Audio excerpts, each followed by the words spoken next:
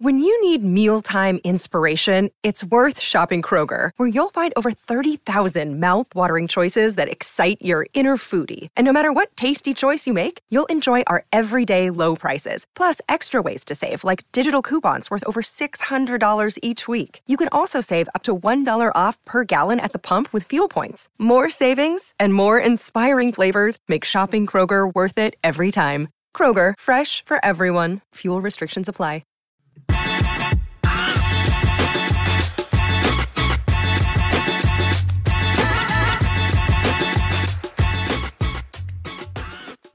Welcome into the PHNX Cardinals podcast presented by the DraftKings Sportsbook app, an official sports betting partner of the NFL. Don't forget to hit that like button, subscribe wherever you get your podcasts, and leave a 5-star review. We would certainly appreciate it. Kirsten Susel here with Johnny Venerable. And Johnny, today we are discussing a topic that has recently become a minor obsession for me. I was listening to an ESPN Daily podcast a few days ago. It was about an old NFL team called the Pottsville Maroons and a curse that they supposedly have on the Cardinals. I had not heard it before, but since then, can't stop researching it, can't get enough of the story, and will tell basically anybody who will listen to me about it. So today's podcast dedicated to enlightening everyone on the story and potential curse of a stolen championship. Are you ready for it, Johnny? I am ready for it. Let's hear it. All right. I have already given you the Cliff Notes version of this story. So there was a team back in 1925 called the Pottsville Maroons in a small mining town, coal town in Pennsylvania. That's about an hour or two away from Philadelphia, about 4 hours away from Pittsburgh. And they had their inaugural season in the league in 1925 and dominated.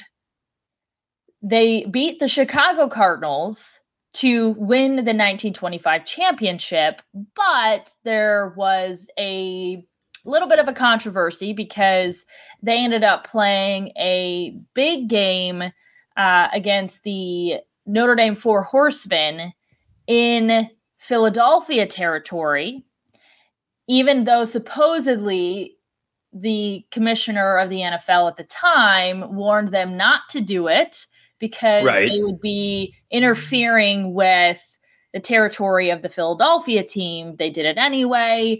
Philadelphia apparently had a game that same day, and the Maroons were pulling fans from that game to watch theirs against Notre Dame, and it became something that really ticked off Philadelphia. And even though there wasn't an official rule, territory rule at the time, the NFL went ahead and sided with Philadelphia and said they violated a rule by playing in your territory. And although they beat the Chicago Cardinals to win the 1925 championship, we are going to take it away from them and award the Cardinals the championship. Well, then owner said, wow, we can't accept that. We didn't win fair and square, although they did a little bit of cheating on their own and sort of rigging a game that year where one of the players hired on some high school athletes to make sure that their opponent lost.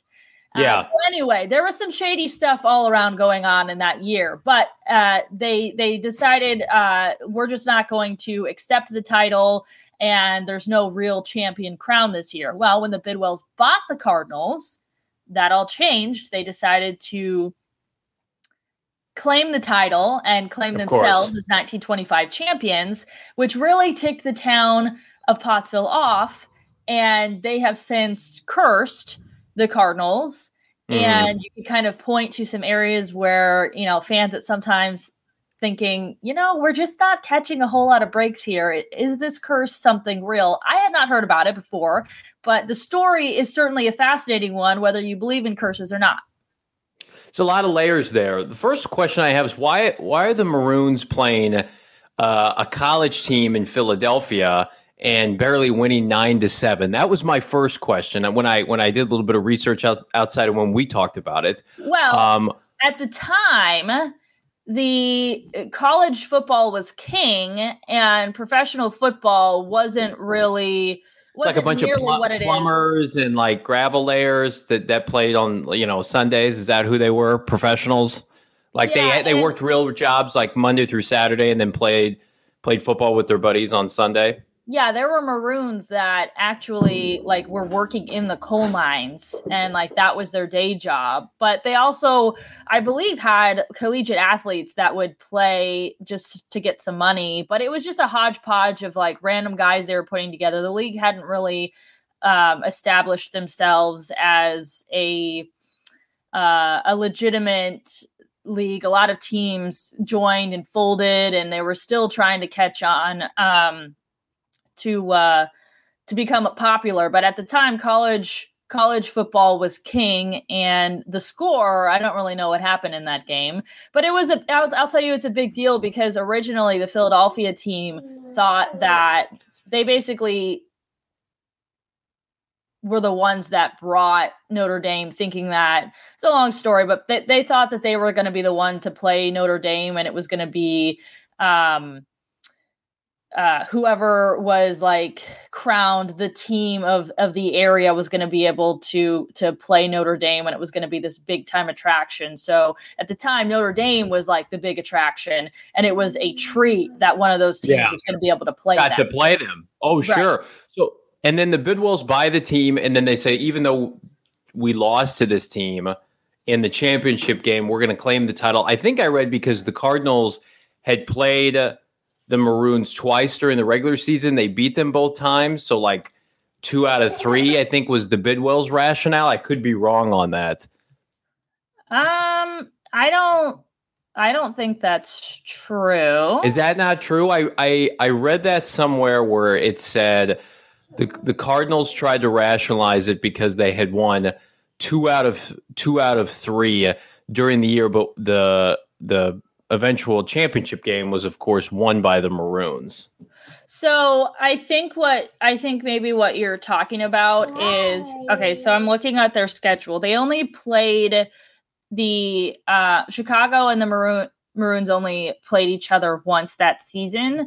But the way that the championship worked was just that you had a better record. Whoever had the best record won. And so they played 2 additional games, I believe, and that's where the rigging came from.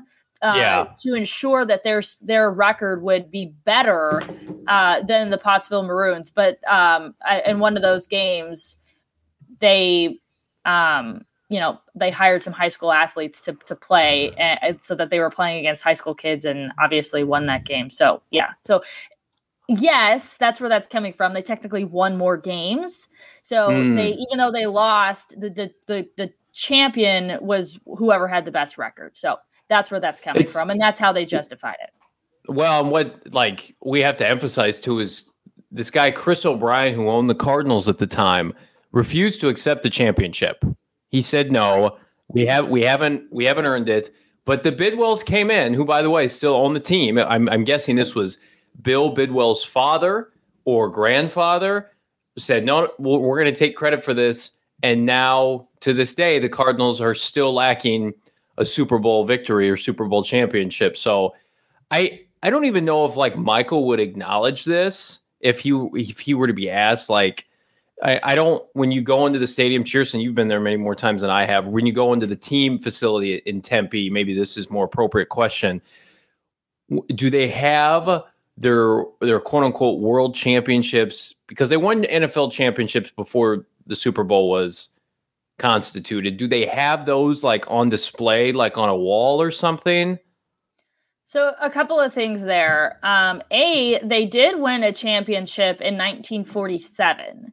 Yeah. So I believe the Cardinals claimed 2 championships, 1 in 25, which you could argue is not valid, and then another one in 1947. This is obviously before the Super Bowl era. So I have never stepped foot into the facility and seen anything regarding 1925. I also didn't probably if I had seen it, I wouldn't have even thought twice about it because it was so long ago and I didn't know the history behind any of it. If I walked in now and said, oh my God, they are like hanging a 1925 banner, I mean, it would definitely speak to me. I think what is the big deal is when the Pro Football Hall of Fame opened up. Yeah. The Chicago or the Cardinals are the ones in the Pro Football Hall of Fame as being 1925 champions. Oh, yikes. Yeah, that's the problem because that's where everything is enshrined forever. And I know this is not like the best source, but on Wikipedia, the Cardinals page on Wikipedia, they've got 2 championships listed.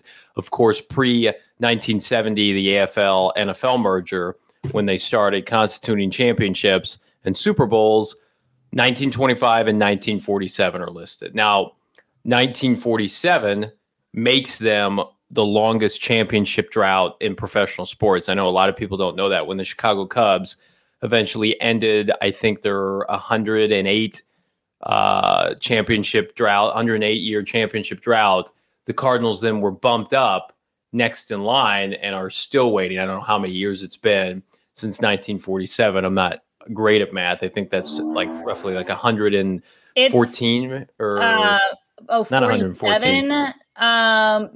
That's 70, 77 maybe. Maybe edit that part out where I try to do math on the fly. Yeah, I'm there. awful at math, but I can tell you that since 1925, that would be 96 years. So 1947, that's about 74 years. 74 years. So a little bit longer to catch the Cubs' eventual drought of 108 years. We would love to end that this year, but there are so many things with the Bidwells, Cheerston, that like my father, who grew up staunch St. Louis football Cardinal fan, who of course has followed the team in Arizona, like weird decisions about like putting players that were, Hall of Famers for the Cardinals, not putting them in the Ring of Honor because maybe they finished their career elsewhere, right? And there are little things like that just don't make sense. And 99% of it was done before Michael took over the team. And so I think Michael sometimes is put in a position, I know he is, where he wants to be respectful to his father and his grandfathers, but at the same, so he doesn't acknowledge a lot of this. Like Jackie Smith's not in the Cardinal Ring of Honor, but he's in the Hall of Fame, and he's been every year but one with the Cardinals. Like it doesn't make any sense, right? So there's things like that just we'll never know unless we get to sit down with Michael Bidwell, and I think we've reached a point with a lot of this stuff where it's kind of dead and buried in the past. Like they don't feel the need to acknowledge it. And really with Michael, like I look at Michael's legacy as 2005 getting the stadium built, and then that's his team. That's when he took over largely day-to-day operations of the team. That's what I judge him on. Old crotchety men like my father are pissed off about everything that took place 1970s, 1980s, 1960s even, late 1960s. They would draft guys in like the first round of the draft, and then they would opt just to play for the Cardinals. It was that kind of thing. You imagine being a kid listening to the draft on the radio, and the Cardinals pick a player, and then you just no, I'm going to go play a different sport, or I'm not going to play for you. I'm going to go play for another franchise. I think the Cardinals drafted who was the Dallas Cowboys quarterback of the 1970s. It wasn't Joe Theismann, that he played for the Redskins. 1970s. Roger Staubach. The Cardinals, I believe, did they draft Roger Staubach, or was it? No. They drafted Joe Namath, and Joe Namath refused to play for the Cardinal franchise before playing for the Jets. Okay, I didn't know that. Yeah. So it's like things like that where it blows your mind with this organization. Disappointing. So like this curse does not surprise me at all. When you told me about it, I did not know about it. Because like here's the thing. I think wait, the Cardinals drafted Joe Namath and he refused to play for them? Yeah, did not play for them. Here, I can look it up on the fly. While you're looking that up, I think this is a good time to remind our folks about the DraftKings Sportsbook app and the promotion that they have going on right now. If you download the app, use the code PHNX when you sign up. Bet $1 on any team to score in a football game. If they score, you score. It is that simple. Again, download the DraftKings Sportsbook app using that promo code PHNX. As always, it is 21 and over, Arizona only. Gambling problem? Call 1-800-NEXT-STEP. New customers only. Eligibility restrictions apply. See DraftKings.com/sportsbook for details. You can also get skin in the game with new same game parlays. The more legs you add to a parlay, the more money that you can win. DraftKings is safe, secure, and reliable, and you can deposit and withdraw your cash whenever you want. All right, Johnny, did you? I got the skinnies. So in 1964, 1965, the Cardinals selected Namath 12th overall in the NFL draft, while the Jets selected him 1st overall in the AFL draft. But he wanted to have a conversation with the Cardinals. He met with Cardinal executives. I'm assuming this was Bill Bidwell. And Namath requests a salary of $200,000 and a new Lincoln Continental. While initially surprised at Namath's demands, the Cardinals told Namath they would agree to his terms only if he would sign before the Orange Bowl. So he still had to play the Orange Bowl for Alabama, which would have made Namath ineligible to play the game. So think about that. So that's the opposite of how college football works now. Guys sit out bowl games. Joe wanted to play. So the day after the Orange Bowl, Namath elected to sign with the Jets. So he played the game. Then he signed with the Jets under direction of Sonny Werbilin for a salary of $427,000 over 3 years. So much more, double even than what the Cardinals were offering to pay him. So he never played a down for the Cardinals, kind of used them as leverage, it sounds like. And the Cardinals probably said, we don't want you to get injured in the Orange Bowl. And crazy stuff. So no, Joe Namath drafted by the Cardinals, drafted by the more prestigious NFL at the time than the AFL. And Joe Namath still opted to go to the AFL with the Jets. That is wild. The curse. It has to be part of it. To speak to your point about it just being so long ago, there was 2 years where it got brought up in owners' meetings, or they tried to bring it up in owners' meetings. The last year would have been 2003, I believe. And basically there were 2 teams that voted to hear. I think it might have been like the governor of Pennsylvania, maybe at the time, that was trying to get them to listen to just their basically their side of things and their point to, the fact that they should be considered the champions of 1925. So it was just on the docket, and they had to teams had to vote whether or not they were going to entertain this conversation. And to my knowledge, the Steelers and the Eagles were the only 2 teams that voted to have this be a part of the conversation. All the other teams said no. And that's crazy. And it really ticked off. I think it was the governor at the time. And basically he ended a letter, like a strongly worded letter to the league, basically saying, I hope every other team outside of the Steelers and the Eagles lose a ton of money moving forward. Like they take this whole championship very seriously. And to be honest with you, there's 2 sides of it. I had not, when I first heard the story, I didn't know that the league had supposedly warned them, like, hey, don't play this game in Philadelphia. You guys have your own stadium.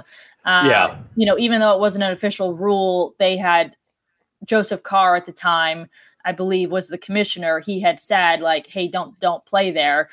So they were going against the NFL's wishes, but it wasn't an actual certified rule at the time.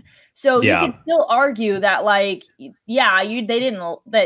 kind of ticked the NFL off, but like they didn't do anything inherently wrong to be suspended and stripped of a title. So I think it's interesting that anybody would come in knowing the whole story and say, okay, well, whatever, it's ours. And I mean, I don't know if it's in their facility, but they are allowing it to be in the Pro Football Hall of Fame. If you search them, they claim these 2 titles. Yes, it's always been associated with their name. And like, here's the thing, back then too, it's like all you had was newspapers, right? And so they were probably like, people will forget, and then we'll just keep riding with this, and nobody will remember the Pottsville Maroons. And like the sucky part for them too, the Maroons, is they never won another championship. Like that was their one championship. And then they folded. Like I think they play like one more season in Pottsville, and then they moved the team to Boston, and then folded after a year in Boston, I believe. Yeah. So they have this one great team that they rightfully won. It'd be like today if if the Tampa Bay Buccaneers were to win the Super Bowl, and then they were to go play like a spring game against like college all-stars, and then the NFL said, nope, you weren't supposed to do that, and they gave the Super Bowl trophy to Kansas City, and Kansas City saying, yep, we take that, we won the Super Bowl. It would be something like that happening. So I don't want to say typical Bidwell, because I love Michael Bidwell, but that's what my father says, typical Bidwell. So it's disappointing, especially because like touting that as your own championship, like thank goodness the Cardinals have one other championship in 1947. Could you imagine if that was their only championship? They're the longest tenured NFL franchise. They have the most losses in the history of the NFL. They've been around the longest, or at least tied for the longest. And can you imagine that many years of existence, your only championship being a title that you stole or lost and then claimed after the fact over a rule that it was basically garbage anyway? That's just, we love this franchise and this organization. That would be so on par for their history. I agree. Hey, if you are listening and have not subscribed to our YouTube channel or wherever you get your podcasts, we'd appreciate it if you would hit that subscribe button, and go ahead and follow us on social media as well at PHNX_Cardinals to make sure you don't miss a thing that we do. All right. So another interesting part of this, the thing is like, it means so much to the city of Pottsville, which when I was doing I was like, Pottsville, like, where is this town? I don't know if you've ever heard of the beer Yingling. I have, yeah. So growing up in Ohio, that was like the go-to, like instead of drinking like a basic like Coors Light or Bud Light or something, like the go-to beer in Cleveland was Yingling. And I had no idea it was actually started, and their headquarters are in Pottsville. So that's one thing that's nuts. Known for. Yeah. But it means so much to that town. Like I was watching videos and interviews and things like that before we hopped on, of people like former players or residents of Pottsville, etc. And like, the thing is it still like means something to that town. Like I was listening to an interview with a high school football coach out there saying that like, like cities, especially like small towns like that. Like I've worked in small towns before, like high school football is king, and it's like the pride of their town. They're like, when like we teach our kids about like the history of football and like what it means to the town, we always start with the Pottsville Maroons, and they've got like signs up there. Like it's very much a part of their history and something that they take pride in. And listen, if that team was truly the best team that year, I feel like that Michael should, I don't think that he will entertain it. In fact, David Fleming, a guy who wrote a book on this whole situation and was on that ESPN Daily podcast that I originally listened to, he said that he has also tried to get like 1 million interviews with Michael, and that the Cardinals refuse to, even entertain the topic. If I was Michael, it would be something hard. It would be a hard topic for me to tackle, because his dad, obviously wasn't one that was going to, he would have been the owner at the time of that 2003 situation listen, he wasn't the owner of the Steelers, and he wasn't owner of the Eagles, which means he voted to not talk about that. And so it would be really hard to go against something that your dad obviously felt strongly about and that your family had claimed. Imagine the kind of like family feud that would go on if like the rest of his family felt like, hey, like the NFL awarded us this championship, like, and now you feel like you have the right just because it got handed down to you to overturn this championship. I totally would get why Michael wouldn't want to entertain a topic like that. But at the same time, for people who believe in curses, and there's certainly, I don't necessarily believe in curses. I don't really believe in curses, but I will certainly entertain them. And I love the history of how they began. The curse of the Bambino was, I think it lasted 86 years. Obviously, that's the epitome of the curse. Yeah. Yeah. Obviously surrounding the Boston Red Sox. This one is lasting 96 years, so almost a century long.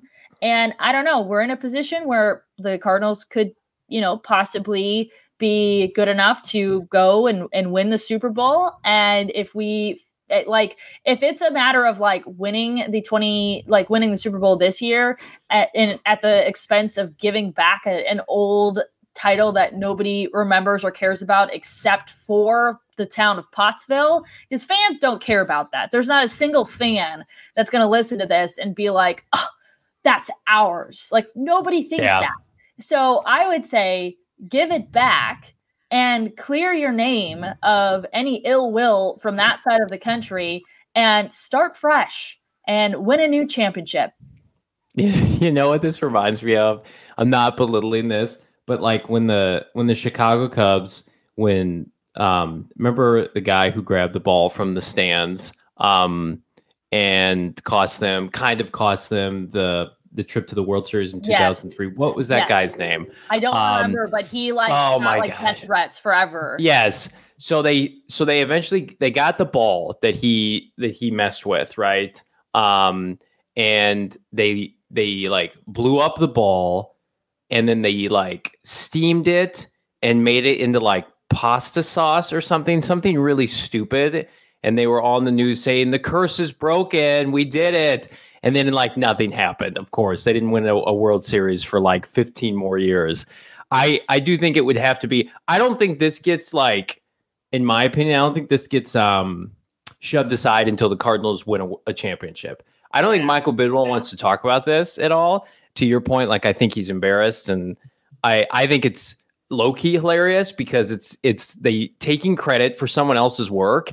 I mean, we've all done it in grade school, junior high, high school, where we don't participate in a group project, and then we get an A, and then we feel like, hey, I was part of that. I write my name on top of that paper. That's essentially what the Cardinals have done.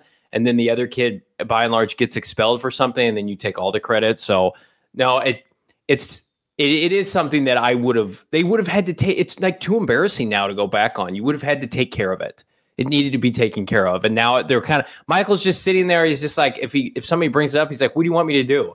My father, my grandfather claimed it. I'm sitting here and I just don't want to talk. No one bring it up. I don't want to talk about it. That's a good point.